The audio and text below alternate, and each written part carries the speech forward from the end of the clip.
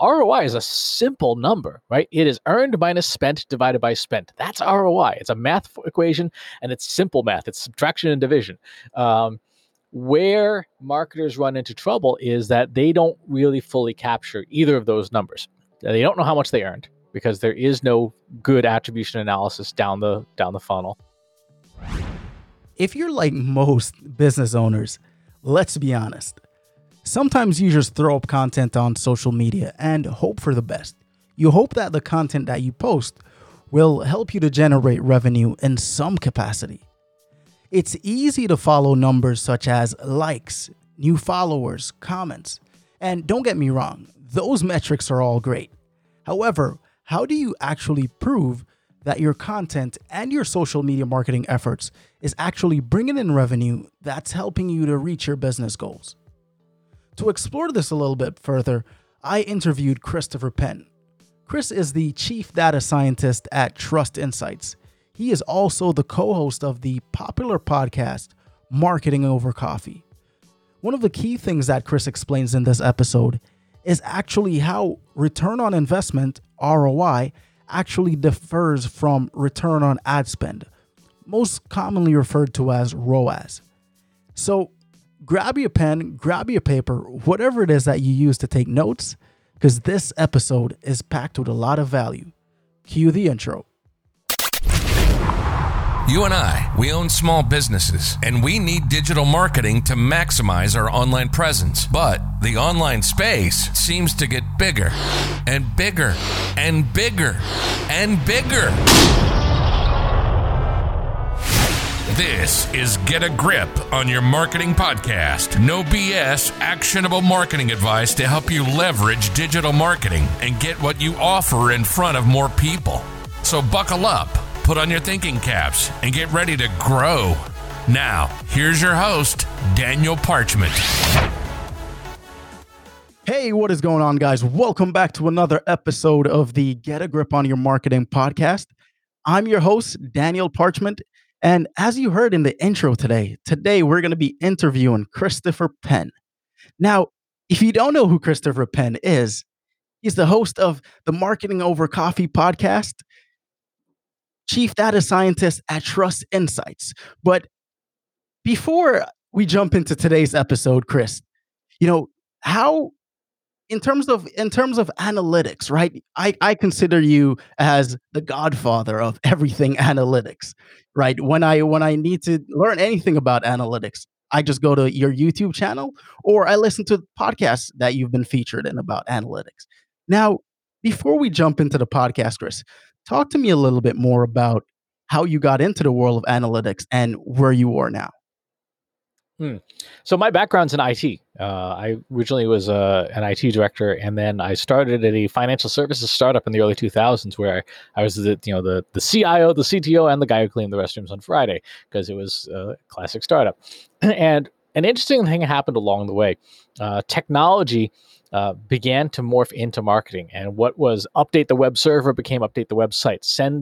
Fix send mail became send the email newsletter, and naturally a part of those job responsibilities became, hey, how is it going? What happened? How many people came to the website? How many people opened the email?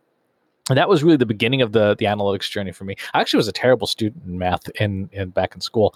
And then, things really changed in 2005 when Google bought this company called Urchin Tracking, and took their product and astonishingly gave it away for free as a service called Google Analytics.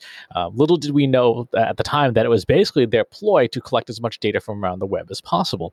And then on August 24th, 2011, they created what was called multi-channel funnels, which was the first multi-touch attribution modeling ever made broadly available to people. And it was at that point where analytics became indispensable for marketers to really understand what was going on. My own journey through that was from 2005 onward, trying to learn this stuff. And then I left the company I was at went to a couple other places, and then in 2012, the end of 2012, I joined a public relations firm because I wanted to bring a marketing technology practice to a field that didn't have it. And that was when I started getting into machine learning and AI and data science.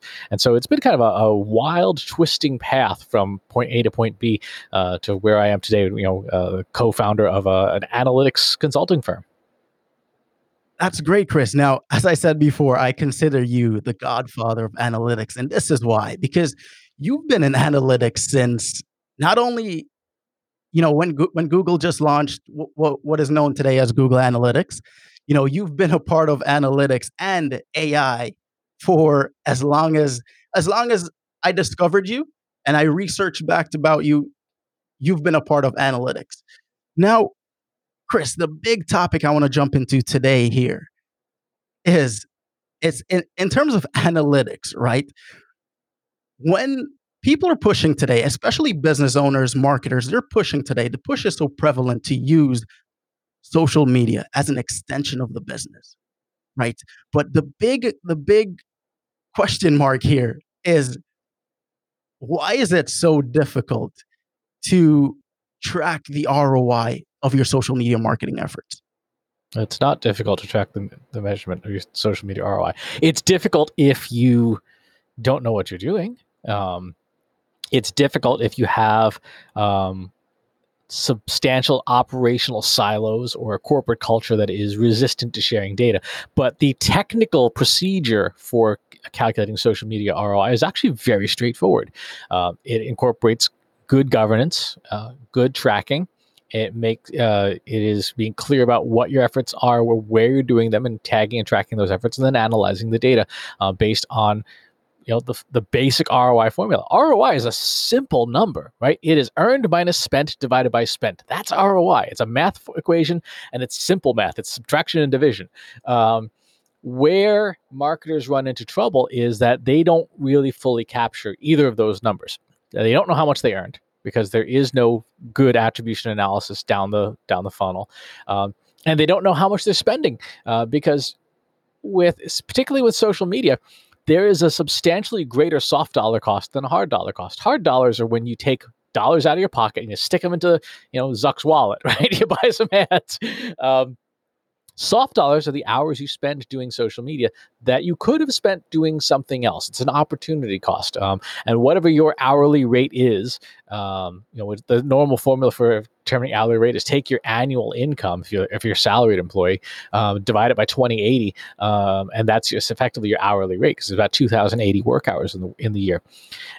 Once you know and do those computations, suddenly you start to go, social media we earned through attribution analysis, $5,000, but we spent $70,000 of labor and effort on this thing. And you're like, social media has a pretty negative ROI in those situations. And that's when you then start to have to seriously question, okay, either how can we earn more, or how can we spend less to make that ROI positive? But like I said, where you see the trouble happening is people don't have a good sense of either one of those numbers. And so they can't run those computations. That is brilliantly said, Chris. I like the idea of hard dollar cost and soft dollar cost, because I think a lot of, in terms of looking at from an ROI, from I would say like a general overview perspective, a lot of people don't factor in the cost of employees, that opportunity cost, as you mentioned. They only look at it as a pretty much put in money into Zuck's wallet and like, how much do we make back? Now, Chris, what I consider that as is ROS, or return on ad spend. Now, can you just explain to me a little bit about the difference between return on ad spend and ROI?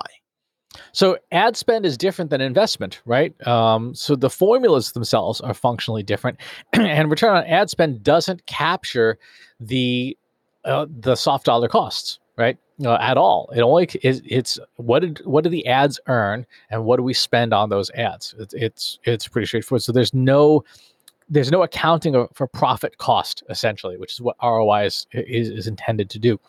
And so you end up missing a lot of that information. When you think about it, like, agencies love to hand out return on ad spend in their reports, but they never ever account for the agency's retainer. And that, like, okay, if you put in the retainer that we're paying you, suddenly our return on ad spend is like double digit negative. And you're like, so why exactly are we paying you money? That's one of the reasons why you see, like, in a lot of publications, people looking for a return on ad spend, 400% or greater, just to break even when you run the ROI computation, because you've got all this extra overhead. And you have to take the perspective of a business owner, right? When you're looking at this stuff, you have to take the perspective of what is the total cost of profit. If you are not counting, silly stuff like rent, electricity, internet service, your mobile phone costs, right? The coffee machine in the lobby, all those things have a contributory drain on your business. They take dollars out of your pocket that you as the business owner don't get to keep at the end of the year. Once you adopt that perspective, like, even if you're an employee in a company, if you're to say, what if this was my business? How would I operate this? How would I feel if I was responsible for all these costs? You'd be like, wow, I would make some very different decisions.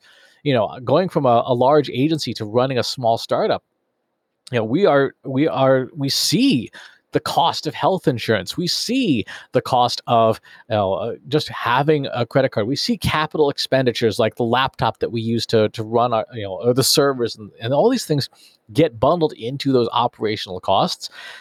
When you put all that together, you're like, okay, you have to be a lot more aggressive about the revenue you bring in from any marketing channel to be able to break even. When you look at your P&L at the end of the month as a business owner, you go, wow, I spent a lot more money on ads than I expected to. I spent more money on travel. Like 2020 in some ways has been kind of well, it's a silver lining. Let's be honest. It's not a blessing. But I look at my travel and expenses on our corporate P&L, they're almost zero. Like, they're down like 98% from previous year. Like, okay, so we spent a lot less money on travel and stuff because you can't go more than 5 miles from your house.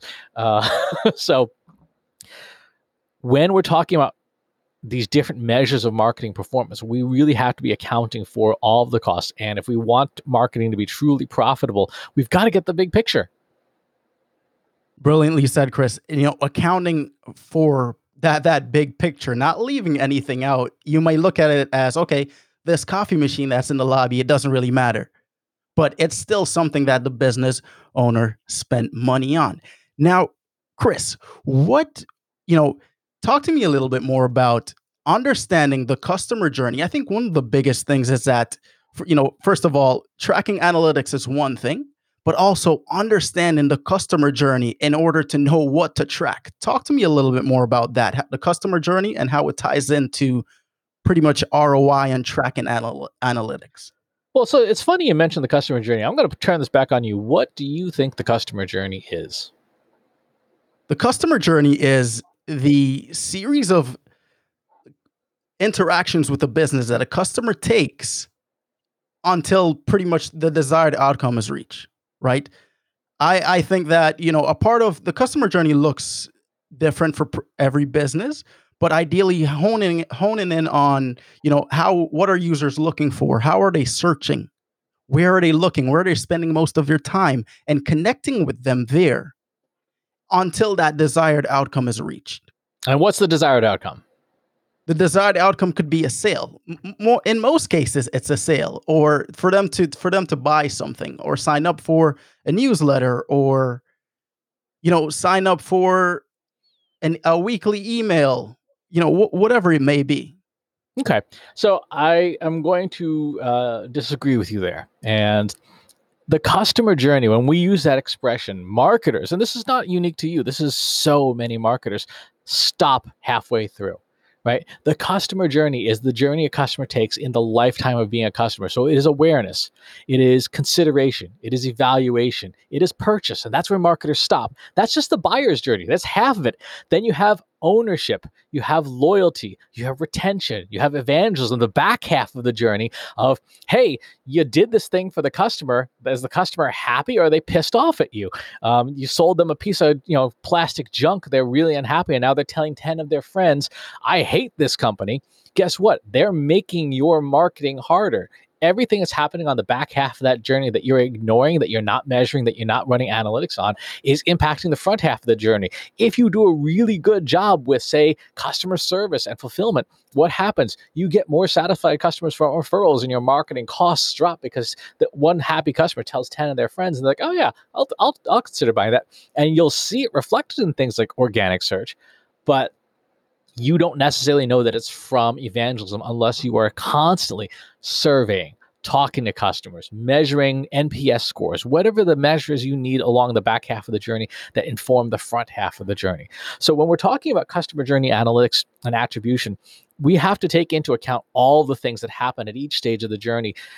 Awareness. What kind of awareness do you have out there? How are you measuring it? Are you just doing, really basic stuff like ad impressions? Or are you looking at things like branded organic search? How many times does somebody search for your company by name? When you look at consideration, what kinds of conversations, reviews, and things like, which, by the way, come from satisfied customers. What's happening there? Evaluation. How do people narrow the competitive set? Again, looking at comparisons, looking at social media conversations, comparing vendors. At the point of purchase, there's a ton of things that are happening there, particularly for most businesses these days, with the UI and UX and CX all happening at the point of purchase. We have one client. They have absolutely brilliant brand. They're wonderful, but their actual interface for buying their thing is less than optimal, which is putting it kindly.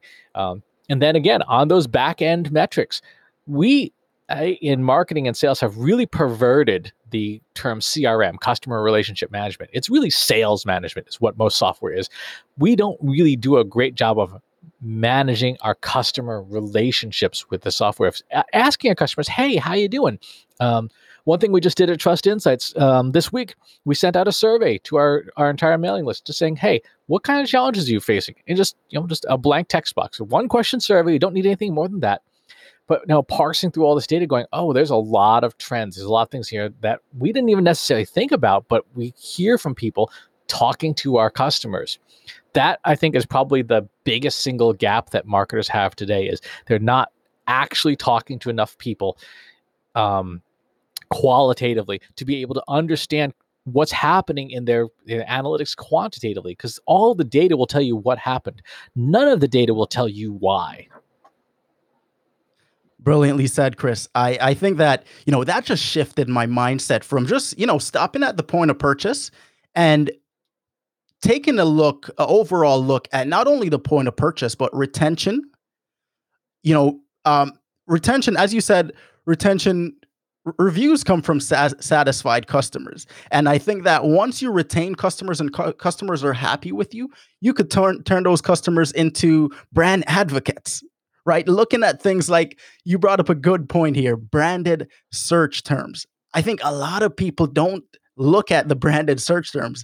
And sometimes when I'm doing client work, it's, I might not look at the branded search term just even to start. I might close that out of the gate, just focus everything on not even the customer journey, just up to the point of purchase. But in terms of retention and understanding the customer journey as a whole, it's way more than that. Now that's brilliantly said, Chris. I want to thank you for bringing that to light. Now, Chris, when it comes to tracking ROI from your social media marketing efforts, what are some of the biggest mistakes that you see people make that are you have to like put your hand on your head, or you throw your arms up in the air and you ask why? Oh, number one would be like just not installing analytics software, or just doing it wrong. And it's not 100% the user's fault, because there are gotchas in all the applications that are out there. Here's a simple one. If you look in your Google Analytics at the source medium, and you look at social media, you will see things like m.facebook.com/referral. I'm sorry, Facebook is a social media site. It should be, m.facebook.com/social. But because of the way all these different analytics apps are configured out of the box, they're almost all entirely wrong. There's a hilarious one in Google Analytics. Mail.google.com is coded as referral. I'm sorry, Gmail, which is your own product, is an email channel. You can't do anything in Gmail except email. That's literally all it does. And yet your own product you are coding as referral traffic instead. So it's in terms of things people do the most wrong, it is A, blindly accepting what the software says, and B, not setting the software up correctly. A real simple one that makes you scratch your head. People who don't set up goals in Google Analytics, like there's no goal setup. So what are you tracking? Just traffic? I mean, that's like tracking the people who walk in front of your coffee shop and never actually tracking people who walk in the door. And I get it. Analytics, particularly marketing analytics, is not taught in schools. It is not taught professionally for the most part. And, companies do not invest heavily in it, training their employees. And a lot of marketers have been kind of winging it for many, many years. And so you have this massive blob of poor institutional knowledge that's been sort of passed down like, bad urban legends that continue to spread and continue to cause people to look at their data incorrectly. The first part of doing well with data is being able to rely on the fact that your data is clean and correct. And almost in very few instances is that ever the case. Now, the just to point that out, it's setting up analytics. I think, you bring up another interesting point is that, so I graduated from college a couple of years ago.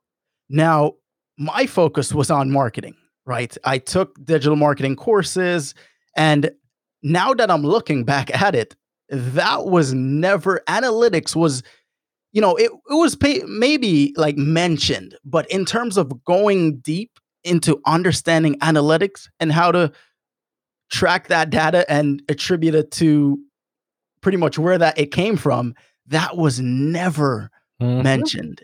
It was never mentioned.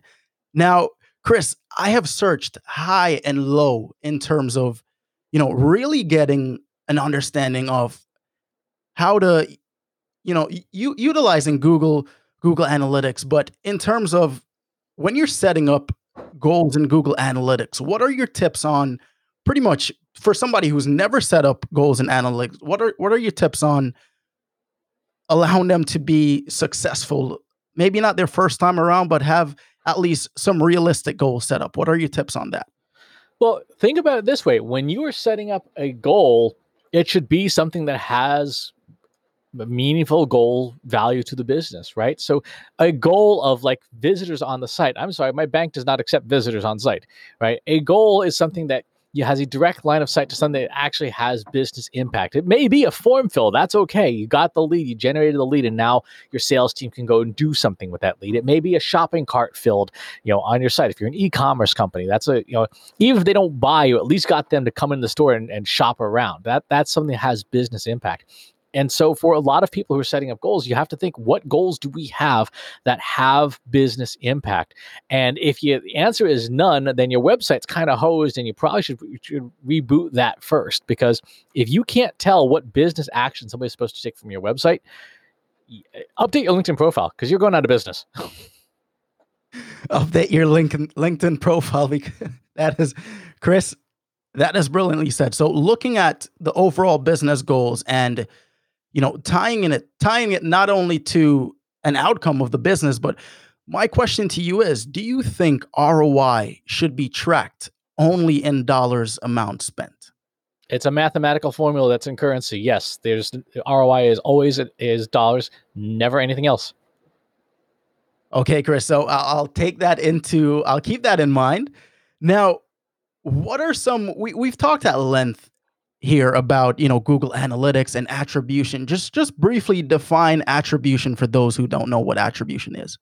Attribution comes from Latin, from ad attribuere, which means to give credit, right? To give honor to. And fundamentally, it is all about who deserves credit for the sale, right? And attribution modeling has come a long way in the last 20 years. There are still a fair number of systems and services out there that do the most primitive model, which is called last touch, which is the last thing that a customer did before converting that deserves credit for the sale and nothing else.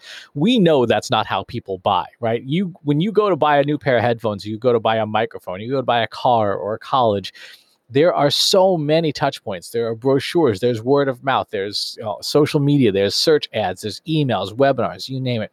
And they all play a contributory role in that sale. So the most sophisticated attribution models these days can take into account all of that data, and through machine learning technology, come up with an estimate of each channel's impact. The way it's done is looking at the sequences in time that occur. The analogy I give on this a lot is it's like basketball, right? There are some folks in basketball who are really good and can just shoot. They're shooters. You put the ball in their hands, they're going to score. The challenge is getting the ball in their hands. Some people are not great shooters but have phenomenal passing game. Now, the trouble with the last touch model is you say only the shooters matter and the people with a good passing game don't matter. I'm sorry, if you take those people out of the game, you're going to lose, right? Same with first touch models. First touch models, the person who first gets the ball from the pick, it's like, okay, great, you've got the ball. Do you deserve credit for shooting it? No, you didn't get anywhere near the basket. You had to pass to people to get it to the person to shoot it the basket. And so machine learning models can track these interactions and say every time the ball gets to Daniel, whether or not he shoots, every time the ball gets to Daniel, we score a point, right? So in all these chains of interactions, you would be identified as the most likely to help score a point, right? And the same is true in marketing. If there are channels that people transit through, and every single time a person transits through that channel, you get the conversion, that channel is going to be the most important, even if it doesn't have on paper the highest number of sales from the last touch. That's attribution modeling today, and it's what ideally marketers should be doing. The reason they're not is because it requires extremely good data governance. It requires a lot of data, and it requires you to have the technical capability or a vendor to run the analysis, and it requires it's a reassuringly expensive process. Let's put it that way. As my friend Tom Webster likes to say, it's reassuringly expensive, like sushi and surgery. Should never be on discount. With attribution modeling, it is extremely computationally intensive to get it right. We're doing a model right now for one of our customers that has like direct mail, postal mail. They have a call center, they have retail stores, and we're sort of taking all this data. How many people walked in each of their stores every day? How many people got mail and visited a website? How many people just got mail? Period. And all these things to build this model for them. It says these are likely how these channels contributed, and it's a lot of work. But when they're done, they can make decisions and say, okay, this channel here, direct mail, was 82% of our budget, but only drove 15% of our results. Great, let's scale that back because we're overspending there. And those are the kinds of important decisions you can make from a really good attribution model. Now, I like that analogy you gave with a basketball, right? Because you're so right. You take all of those players out of the game, right? And if I make the game-winning shot, pretty much I wouldn't have made the game-winning shot without them passing the ball to me. Now, Chris, when somebody's setting up an attribution model, or better yet, attempting to set up an attribution model, what are some of the most common misconceptions or biggest mistakes that you've seen people make when it comes to setting that up?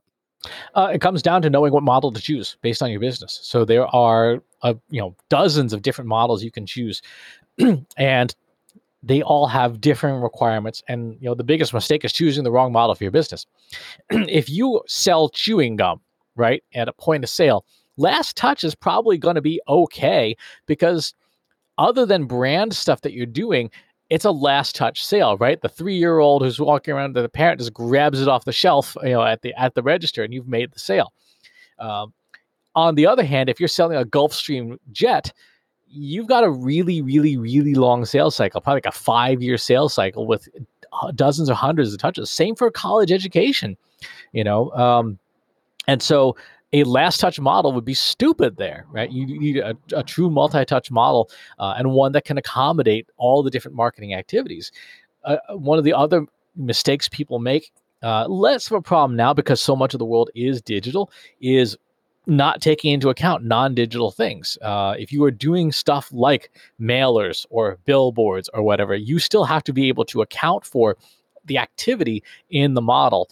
And again, that's where a lot of this more sophisticated machine learning software comes into play, because you can't do that by hand. I mean, you could, but it would take you the rest of your natural life.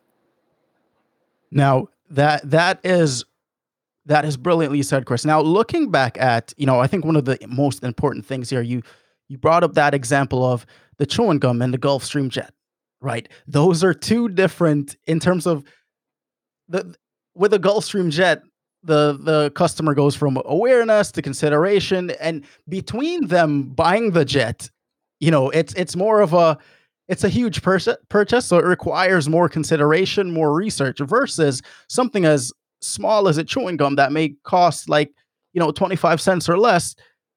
It's more of that's I would consider that more of like an impulse buy. I wouldn't impulsively buy a Gulfstream jet. First of all, I don't have the money to buy a Gulfstream jet. So I would research, and then uh, as you said, the average is roughly about like 5 years. Nobody's like, oh yeah, I'm gonna go buy a Gulfstream jet today. That would be absolutely ridiculous. Unless you have the money, that would be ridiculous. Now, when it comes to attribution, Chris, you brought up this topic before about, businesses doing different having different channels, right? Whether that's via direct mail, social media, magazines. Don't know why you'll have that, but billboards.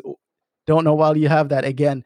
Now, what are your tips on tracking? Let's say, for example, you're sending out emails, you're sending out direct mails, you're sending out, advertising in magazines. What are your tips on tracking that? Would it be using, for example, UTM parameters, or, how would you go about tracking that overall process? I mean, it depends on the software. If you're using Google Analytics, you absolutely should be using UTM parameters. If you're using Omniture, you're using ETSID codes. It depends on what you're using for your systems. The challenge is to make everything unique and distinct. So your billboards should not be using the same URL as your bus wraps, should not be using the same URL as your Spotify ads. Everything should be its own unique channel so that you can track and see not only how much traffic uniquely came from this source, but then how much cross-channel bleed is there, to be able to look later on and say, okay, yes, in our digital tracking, Spotify gave us some awareness, but it was YouTube that brought people in. But there's a synergy that was occurring there that neither channel alone would have delivered. It had to be both of them.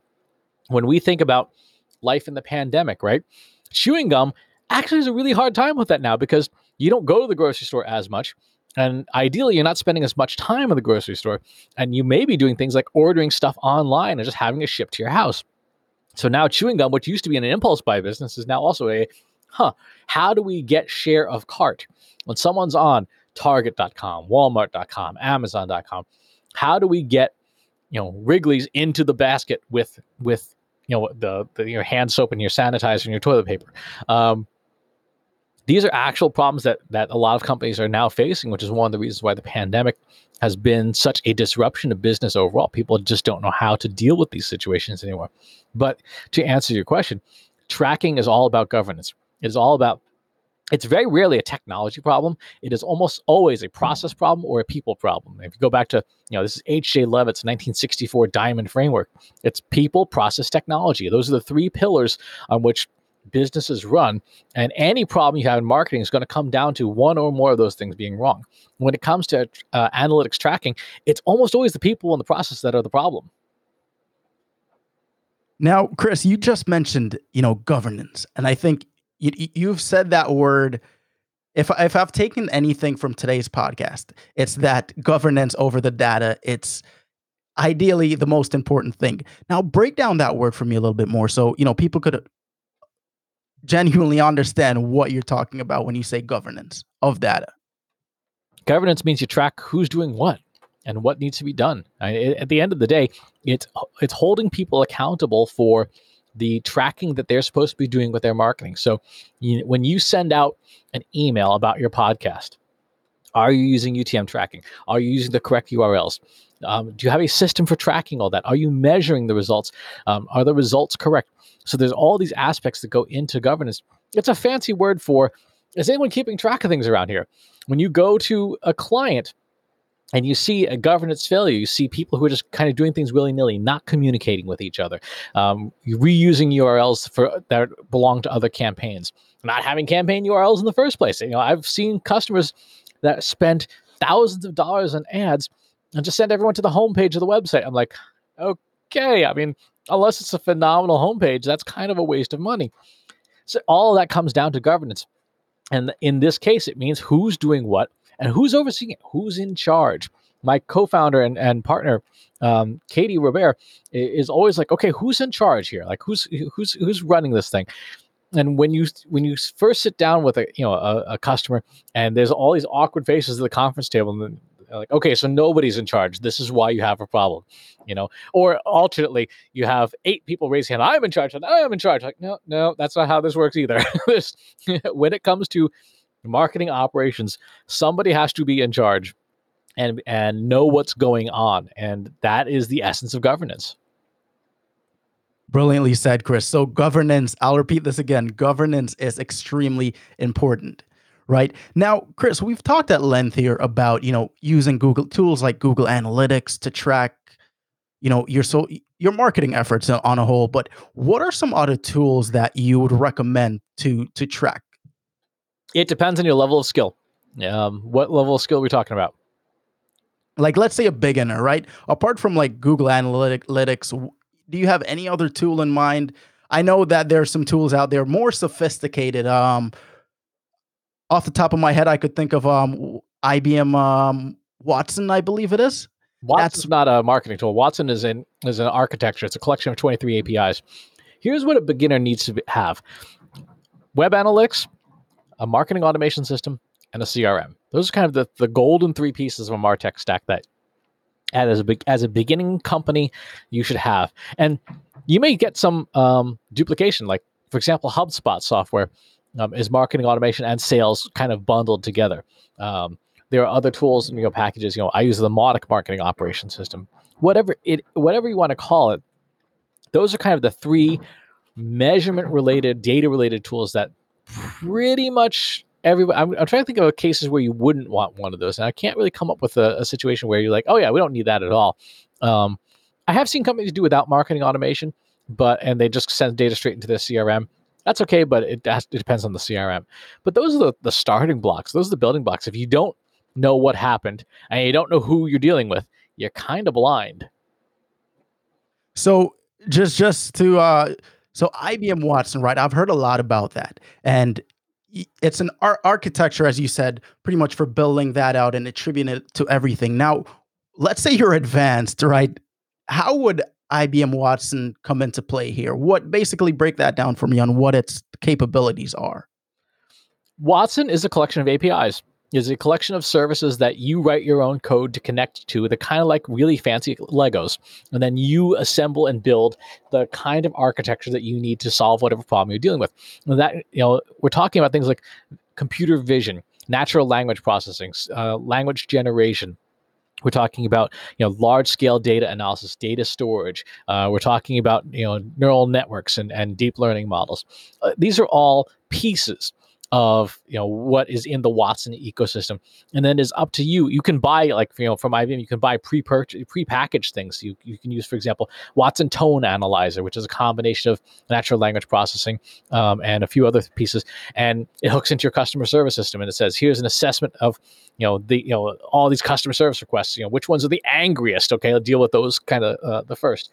But for the most advanced users, like you're saying, they are endpoints that you use in your own code to build the outcomes you want. They're kind of like appliances in your kitchen, right? There's a whole bunch of different appliances, and then you are responsible for the menu. You are responsible for the ingredients. You are responsible for the actual cooking process, but the appliances make some stuff go a lot faster. Now, Chris, so I just had to ask that question because I heard about IBM Watson, and I know you know a lot about analytics, so I'm pretty sure you knew about IBM Watson. So just to satisfy the nerd in me, if you will, I had to ask just to dive a little bit deeper into that. Now, Chris, as we come to a close here, it has been an absolute pleasure to have you on the show to talk about analytics and some of the misconceptions with analytics. Now, before we go, Chris, where could people find you? Best place to find me is over at the company website. TrustInsights.ai is the company. We're an analytics consulting firm. We try our best to help. We do 2 things that we'd like to do tongue in cheek. Number one is we're sort of like analytics personal trainers. Your analytics are out of shape. We can help you get them back in shape. And two is we're like data detectives. If you got a mystery around your marketing data and you need, a Sherlock Holmes style investigation to solve the mystery, those are the two big things that we do to help companies solve their mysteries and get their analytics back on track so that they can make good decisions and make more money. Thank you for that, Chris. And in case you need a reassurance, Chris and the team of Trust Insights, they are the go-to team for analytics. You want to build out a sophisticated analytics model? Trust Insights. Chris, again, is the guy for analytics. Chris, it has been a pleasure to have you on the show. Thank you for being here. You've been listening to the Get a Grip on Your Marketing podcast, the #1 source for no BS actionable marketing advice. Make sure to visit our website, podcast.buzzcrowd.net, where you can view show notes, subscribe to the show in iTunes, Stitcher, or via RSS to never miss an episode. While you're at it, if you found value in this show, we'd appreciate a rating on iTunes. Or if you'd simply tell a friend about the show, that would help us out too. Till next time, this is Get a Grip on Your Marketing podcast, signing off.